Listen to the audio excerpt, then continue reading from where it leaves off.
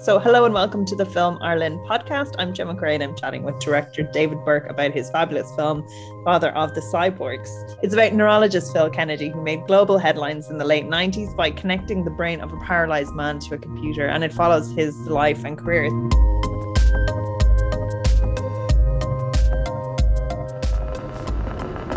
This is the sound of your brain firing. My life's work has been to connect these brainwaves to machines. Between your temples lies a machine more marvelous than anything else we know in the universe. Phil Kennedy's original research was pioneering. My short-term goal is to help people who are locked in to communicate. It gave him a reason to live. This had never been heard of before. What, you can control a device with a brain directly?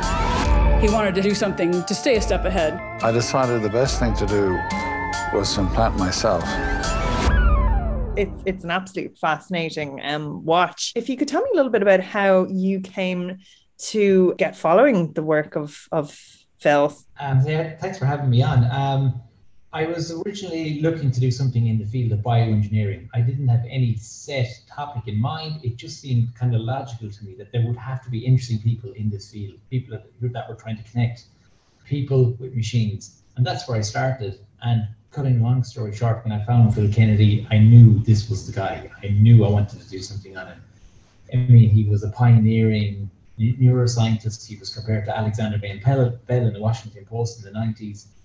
All the way up until he ended up experimenting on himself, putting brain implants inside his own brain. And I mean, self-experimentation itself is new in science, but I think what Phil did was deemed to be so extreme, putting implants in your own brain, that he was kind of, wouldn't go as far as saying ostracized, but he was kind of, people questioned whether it was a good idea or not. So I just knew this was the guy that I wanted to do something on. And just as a side point as well, Phil is from Limerick and I'm from Ennis. I mean, I couldn't believe that he was from Limerick, among other things.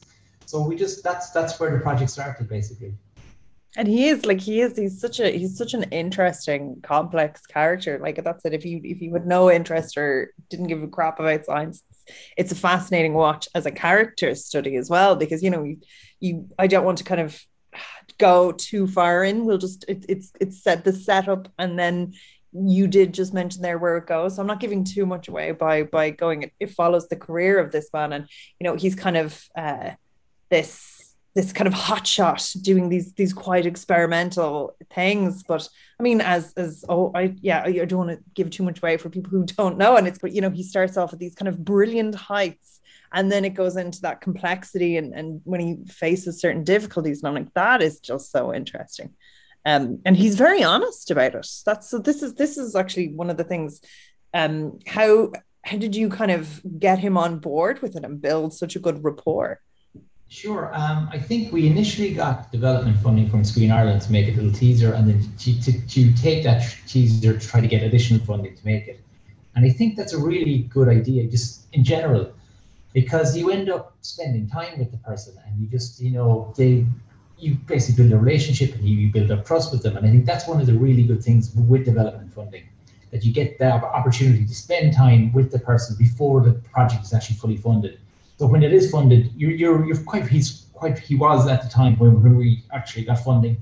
He was very familiar with us. He was very comfortable with the process. He also saw the trailer that we'd made, so he kind of knew the way we were going to take it. So he was very comfortable with it. I think one of the more interesting parts of the doc is the self-experimentation itself, and there is actually footage of the self-experimentation, which I couldn't believe. It's definitely one where I was watching with my mum, and she had to close her eyes and go make tea while we were watching that. Like, it's quite graphic. Like some sections of it, yes. And it kind of it's the truth of this is what like there's the concept of this is what these are doing, but it's like that. It's a chip that goes in your brain and all the messiness that goes with it. I I couldn't believe that there was footage of it in the first place. I think the people that were involved with the procedure did it for insurance reasons or something like that. So that's why the footage existed in the first place. But Phil, I don't think he would have let us use the footage when we first met him for the trailer. We didn't have the footage, but then when we came back maybe a year later to make the documentary properly, he had no problems with us using the footage then. He knew I mean, if you thought the footage that, I mean, we didn't really use it we didn't go overboard, I think, in its use. I think there's about 50 seconds of operation footage, full stop. I mean, there was an hour of footage, and some of it you definitely wouldn't use. But he was totally comfortable with us using it at that point. But I think we have to build up the trust in order for him to give us the footage in the first place, I guess. There's some very candid interviews where, you know, he talks about the kind of warts and all elements of that. And I'm like, how long were you guys shooting together? And I often think this, like, do you end up kind of forming a friendship with the subject? You do. Well, I think it kind of, I know some people kind of try to keep removed from the people that they're working with. And I don't really do that.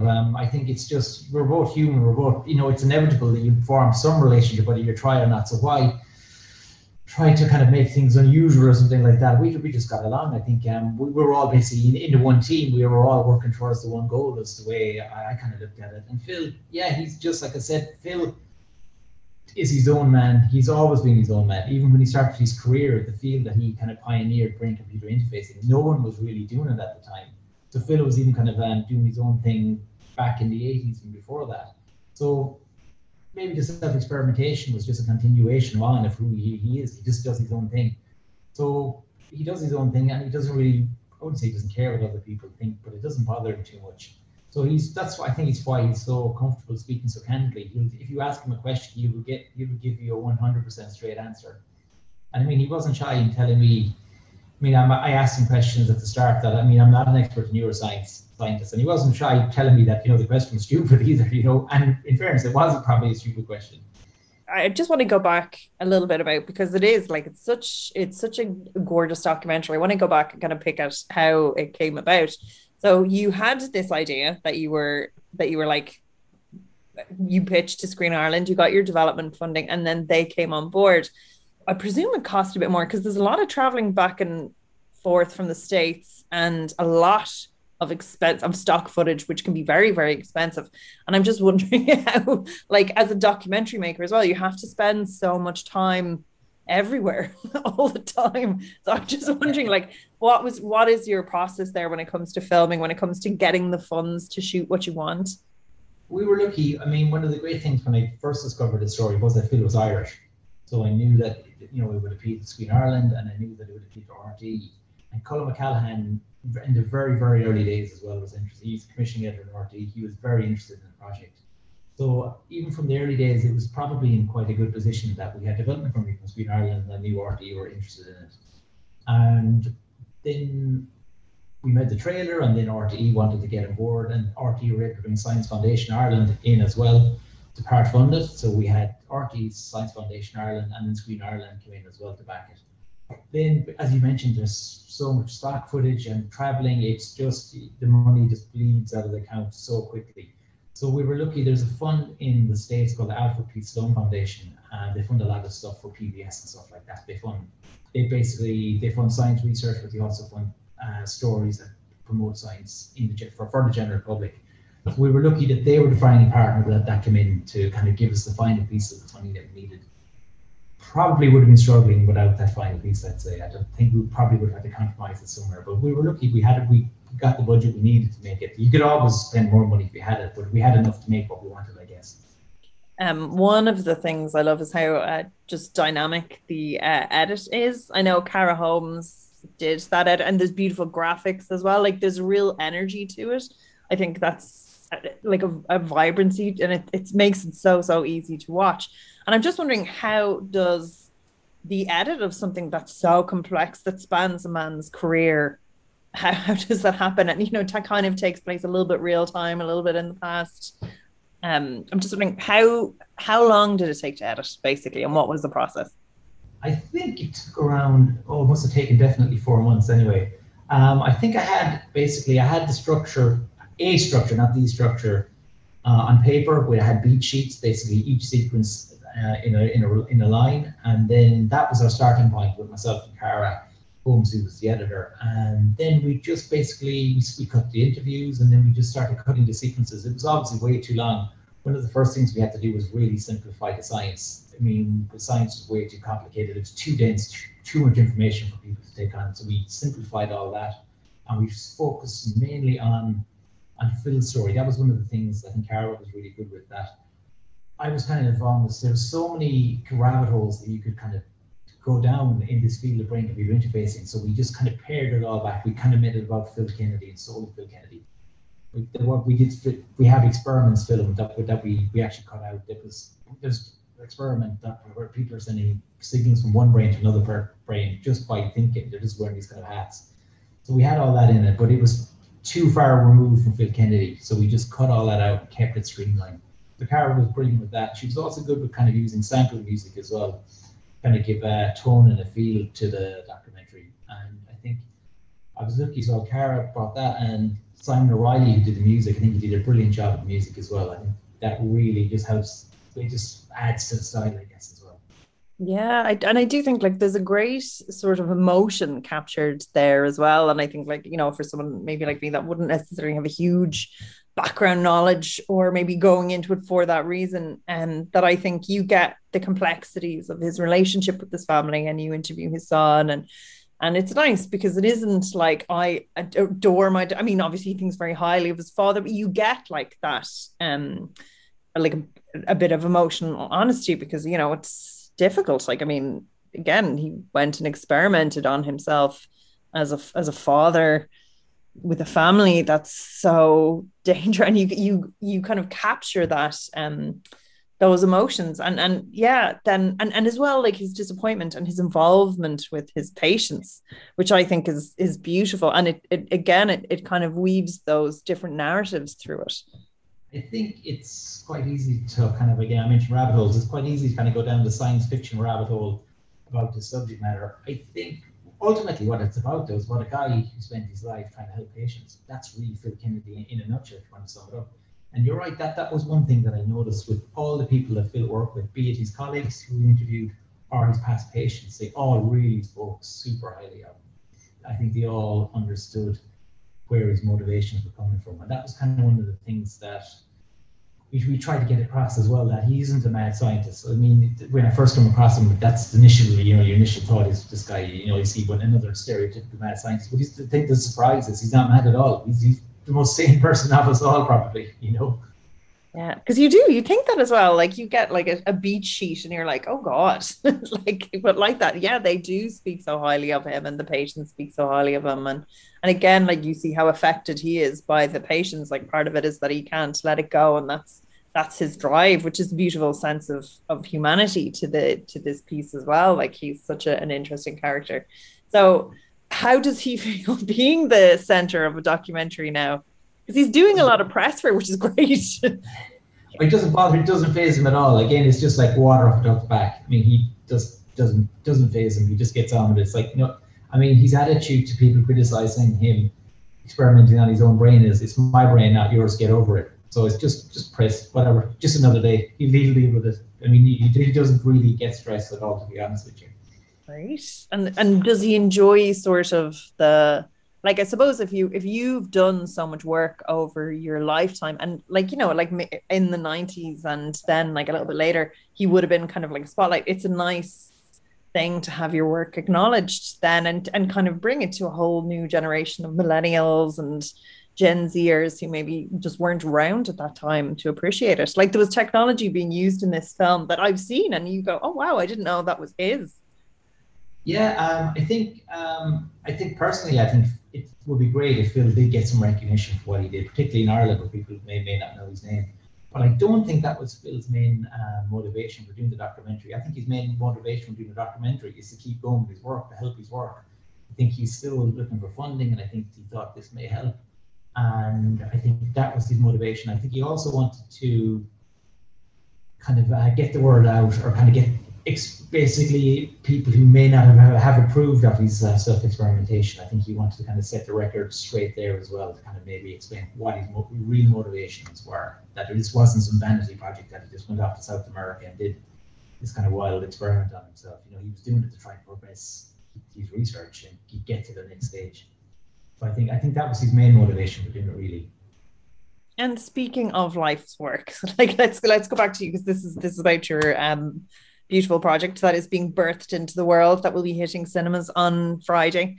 So I just wanted to go back. How did you get into filmmaking yourself? Like, what was your entry there? I think when I was a kid, I kind of was taking little Polaroid pictures. Like this is back in the 80s. I think that was my initial starting point. And I think then growing up as maybe 10, 11, 12-year-old, I remember just watching football games and you see the cameraman. I thought, oh, that looks like a cool job. And then when I was a late teenager, I think my dream job would have been making music videos. And then somewhere along the line, the penny dropped that even if I went to the top of that field, you'd just be making videos of Kylie Minogue, and that would wear thin pretty quickly. So I think from the music element, I kind of then decided, I thought, oh, I'd love to make music documentaries. And that's kind of the route I kind of took into it, I guess. Do you have, say, bread and butter jobs that you would do, and then you'd have how do you structure your career, if that makes sense? I'm just interested to somebody who's doing it at this level, because would you kind of do your day nixers and then have one or two passion projects on the slate, focus only on the passion projects and take the nixers as they come? It's just interesting to know. Before I had nixers, as you said, but now the last 2-3 years I haven't. They just get in the way, I find, because you can't do everything. There's always a job on a Friday that just gets in the way of what you're doing. So I'm trying to avoid all them and just stick with big projects. I'm working on 2 documentaries at the moment now. One is kind of a co-production with an international company that we're kind of putting stuff together at the moment, and I have another kind of more Irish-centric project as well. So I think it's just a case of being a little bit organized, a little bit better with time management. That's what it is for me anyway. I think you can just do it. You don't have to go working 14 hours a day or anything like that. I think if you're just organized, I think I read somewhere before that you only have about 5 good hours a day anyway. So if you work 5 good hours a day and maybe just do emails for the other 2 or 3 or something like that, you should be on the right track, hopefully. But that's what I'm planning. Maybe in a year's time, I will be completely revoke what I just said. Actually, we'll go back to this project and use it as just a bit of a sample.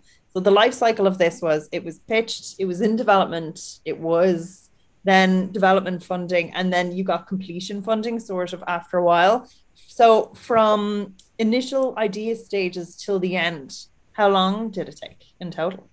I would say, I think we pitched this at the Sheffield Doc Fest in 2018, I think it was. So it's probably taken, maybe 2.5 years anyway to get it up and going. Just took a little while just to find a little piece of financing, really. I mean, you'd make it in a year easily if everything fell into your lap, which it never does, of course. But it was probably 2.5 years, I'd say, anyway. But time is your friend as well, because if you rush something, you may not have the concept fully thrashed out in your head as well, so it's not necessarily a bad thing. I think too much time is a bad thing, because it just, it might just get out of reach and you can't grasp it again. But I think a little bit of time just to fully develop your ideas, go away maybe park for a week or 2 and come back again, and maybe even a month or 2 and come back again. I think that really helps, because you bring fresh ideas when you look at it again after time spent away from it, I think. And how different would the final piece be to your first, say, pitch document that you put together? Surprisingly enough, I think it was pretty close to what I said it would be. Maybe visually it was a little bit different, but it did tick all the beats and followed not the exact structure, but maybe a structure, 80% of the structure. It followed the original, what was a pitch for production funding. And I was kind of surprised myself, actually, to be honest with you, how close it was. Sometimes during the edit we were experimenting with stuff and we kind of divulge away, but it always kept coming back to what was the original plan. It just, because I had spent so much time developing that beat sheet that we brought to the edit, I think. I suppose he's such an interesting character, but I mean, I'm sure you found out all these brilliant nuggets along the way that are in the film, but you're saying structurally it stayed the same, which is amazing. And do you find that's normally the way with a documentary project, because truth can be so different sometimes to what you expected? Well, actually, essentially, there was one thing that we didn't have in the initial proposal for funding, and it was we'd actually finished filming. We were done for the day, and I was just, as you mentioned, I was just trying to drag any bit of information out of him at all. And then out of nowhere, he mentions that he worked for a homeless charity in Dublin in the 70s. Like, really? You never told me that. And then he was telling us about this guy, Christy, who was one of the people he helped there. Christy was a homeless person, and then he goes into this story about how Christy was schizophrenic and he had all this, really troubled background. And then it was Christy who actually told Phil do something with your life, get out of here. You can do so much more with your life, and you should move to America. And it was Christy, this person that he helped in a homeless shelter, that kind of inspired Phil to go to America. Now that just fell into our lap. I was really, it's like, we've been making this for a year, and you're telling me this now, you know? And that's it. But you have such good coverage of so much of these anecdotes in the visual element of that. Like how difficult was that to find? And that's a really good question, because it's funny, the second Phil told me that story, I just thought there's no way we'll ever get photos of this guy Christy. But then we ended up getting photos of Christy, because one of the Alice Lee from the Alice Lee Trust was, she worked closely with Phil back in the 70s with homeless people. So we interviewed her, and she actually had access to the photos. So it's like, but I couldn't even have imagined we get these photos. I remember at the time thinking, it's a pity we'll never get photos of that. But then we ended up finding them. Because I can picture him as well. Like that's one of the kind of iconic visuals of that, and it was the perfect origin story as well when you're doing the real life version for Netflix. Yeah, it's the it was actually Derek Spears, the famed photographer. He actually took them photos. That's why they're so good. But it's interesting that you mentioned them. Yeah, they're outstanding photos. All right, you can really see into this guy, into his soul, I guess. He's such a kind of wealthy character when it comes to just anecdotes and situational things, and his life is so rich and interesting, where there's certain things you had to leave on the floor for maybe appropriateness or time that you'd love to have put in if possible. I always think that, like, you do have to kill darlings. I think he was a little bit, some of his kids were a little bit reluctant initially getting involved. I think maybe we would have interviewed one or two more of them, but I think one of them was for his job. He wasn't allowed to do interviews for TV, so that was fair enough. And his daughter was a little bit hesitant, which I think is understandable as well. I think she was totally against self-experimentation, which is fair enough. So yeah, maybe we would have got another member of his family, but no, there was nothing really. Everything that I really wanted to put in, we put in, you know. I think stuff that we kind of left out was probably not the relay material, I guess. But like I said with Phil, there was, everything was on the table. I mean, he was actually, he welcomed us that we put in some of these things, because he felt it was going to make the documentary better, you know. So he was totally opening himself up, I guess. And is it nerve-wracking watching a subject matter? Because I know at the time that we're recording this, I think it was the Alanis Morissette documentary has just played TIFF, and it did not go down well with the subject. Like, obviously he's delighted because he's doing all the press for it, but there must be that moment, like if you haven't been in touch, where you're showing it to them and it's so nerve-wracking. There is, but there's no way around that. You just have to, you know, send. We sent Phil a few rough cuts, and you know, but there's no way around it. It is nerve-wracking. You just have to wait for him to come back, and hopefully it's positive. With Phil, he was very positive all the time. The last documentary I did with Shauna Poulon, Crash and Burn, like Tommy Byrne, they're completely different characters, but they're both kind of outsiders in their own way. Like Tommy he was a race car driver. He was described as like, he's a bit like Georgie Best, I guess, but Tommy wasn't happy at all. He was effing and blinding as usual, and you know, it was hilarious. And I mean, maybe he had a vibe, but Tommy subsequently did an interview. I think, remember, it was with the Times, I think, in England. He was still criticizing the documentary when he's meant to be promoting, and I'm like, oh Jesus, Tommy, give me a break. But it was funny that the journalist kind of was pretty sharp, and he recognized that this is a guy, you know, this is why he didn't make it in the first place, because he couldn't shut his mouth, you know. So we kind of worked in that way. Because like for anybody, like I'm sure like any human, definitely myself included, you have like this picture of yourself, and then when you do get like, I mean, it's not warts and all, it's a very warm piece of him, but like, you know, there's some complex issues addressed in it that, you know, you would, you know, and I suppose as well, like people at that level, I think there's normally a huge element of ego that helps them attain those goals as well. So you can totally, like, it's nice to see someone who, you know, was happy and easygoing and going, yeah, I really like that documentary. Yeah, I mean, there are one or two, we have some ethicists featured in the doc, and the one or two of them come out with some really juicy lines about Phil that aren't complimentary. And I mean, we were kind of wincing when we put them in the edit, all right, but they had to go in, you know. But again, Phil, he's obviously a really, really sharp, smart guy. And he understood why they were in, and he understood also that they were balanced, you know, that we weren't, it wasn't just a hatchet job. So yeah, as I said, he doesn't really, he's not fazed by what other people think. He was actually, in some ways, he was a dream subject to make a documentary, really. There's a very sort of distinct style. Again, it's like I definitely think that there's that vibrancy from the edit, but there's like really fun graphics and things like that. Do you have a storyboard in mind when you're going into it, or did you play around? I know you had to explain those really complex ideas. Did you play around with stuff visually to get that across the board? Like how do these things work themselves out?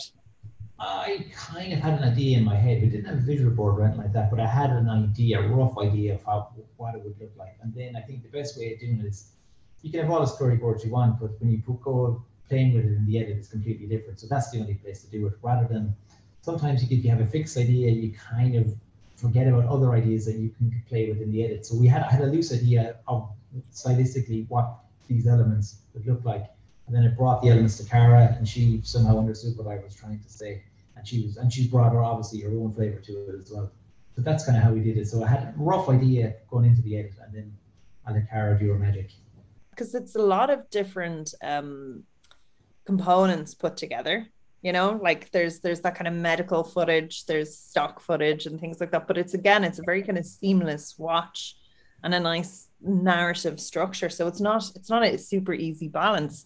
Do you ever get frustrated, because I know with documentary it is all about editing, do you ever kind of get stuck, or is there any kind of tricks of the trade that you know now not to avoid or anything like that, as someone who's kind of come out the other end of some pretty substantial work?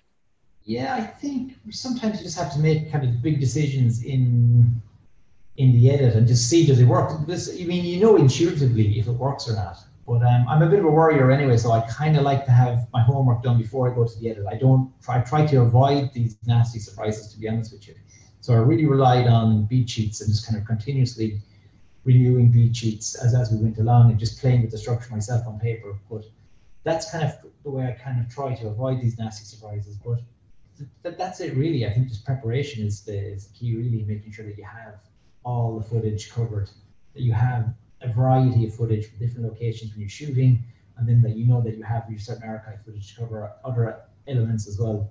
And then is there any way that you can kind of interweave or blend these kind of elements, so just you're bringing something new? It's kind of like, you know, associative editing, I guess is what they call it, you know. So I think that's kind of what interests me, really, where you can kind of put two elements that that weren't necessarily born together, they put them side by side and then go, oh, there's something new there. That's kind of what that excites me this week. Maybe it'll be something else, you know, next year, I don't know. And do you think that's it? Do you think that's kind of your voice then as a documentary filmmaker, is finding that tone and presenting it in that visual way? I think it depends. It depends per project. I think every project is different. They're different. Like I've done 3 documentaries and I'm doing a 4th, and I think they have one thing in common, that they're all basically about kind of outliers, and they're all about stories that people don't really know about, and possibly should.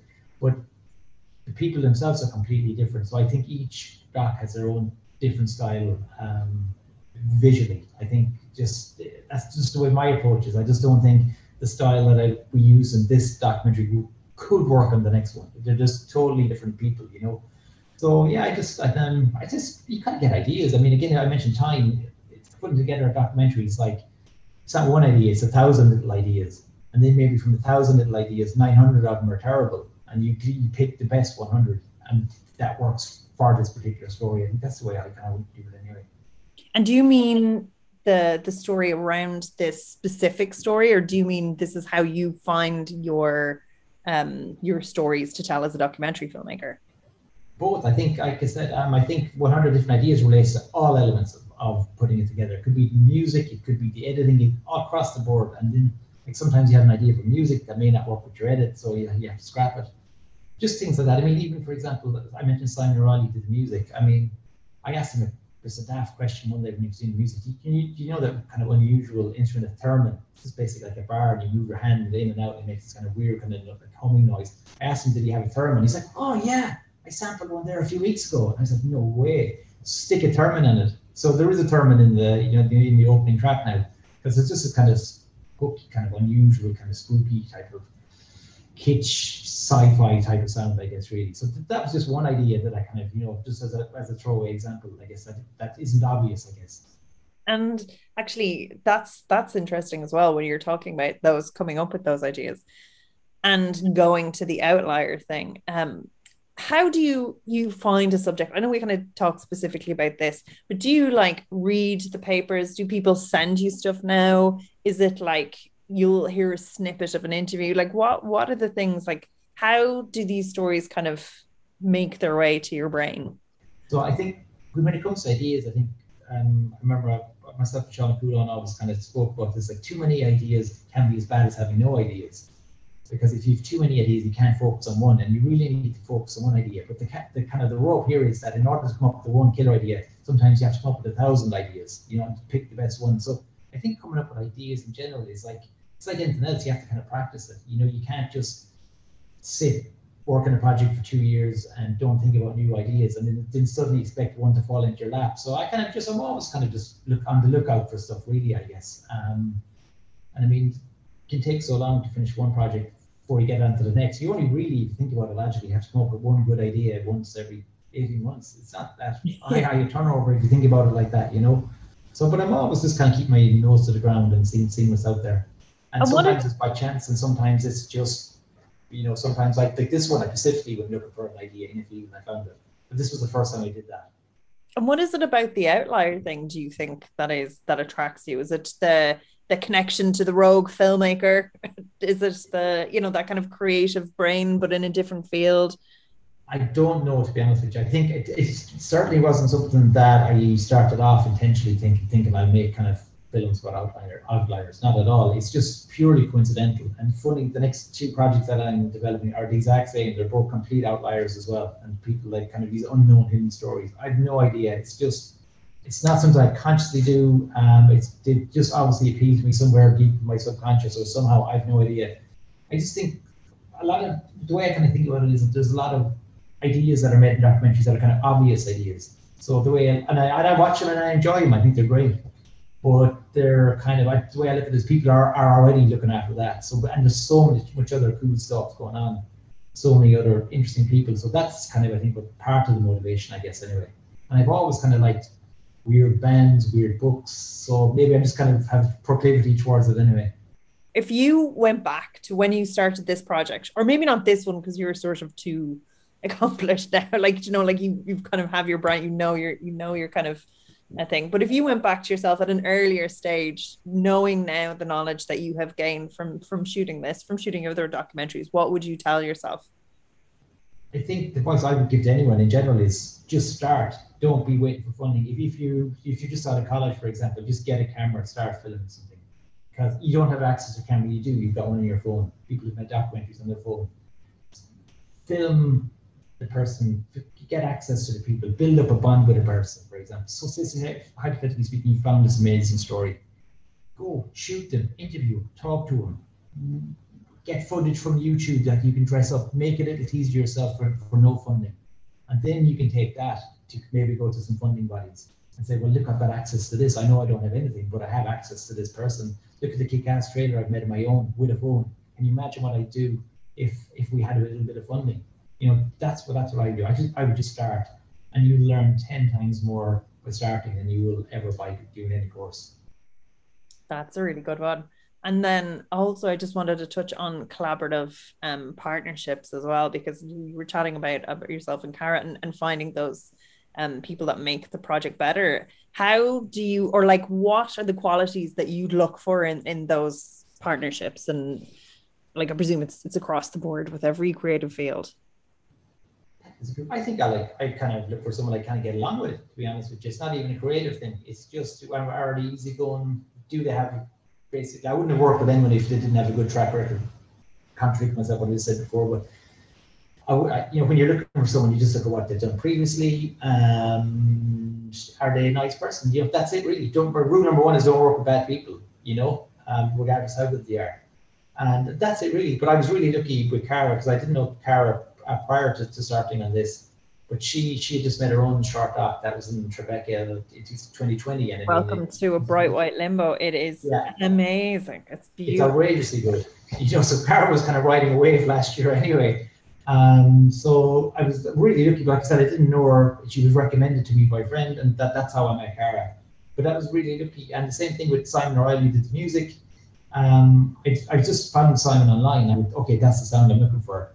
And like I live in Ennis and Simon is in Lahinch, and I couldn't believe I'd never met him before. So that was another thing. And he was really easygoing. He was full of ideas. So just kind of look again. It's research again. You put your head down. You kind of find out that you keep going, looking at people that are available and what have they done. And again, there's no secret to it. It's just work, really.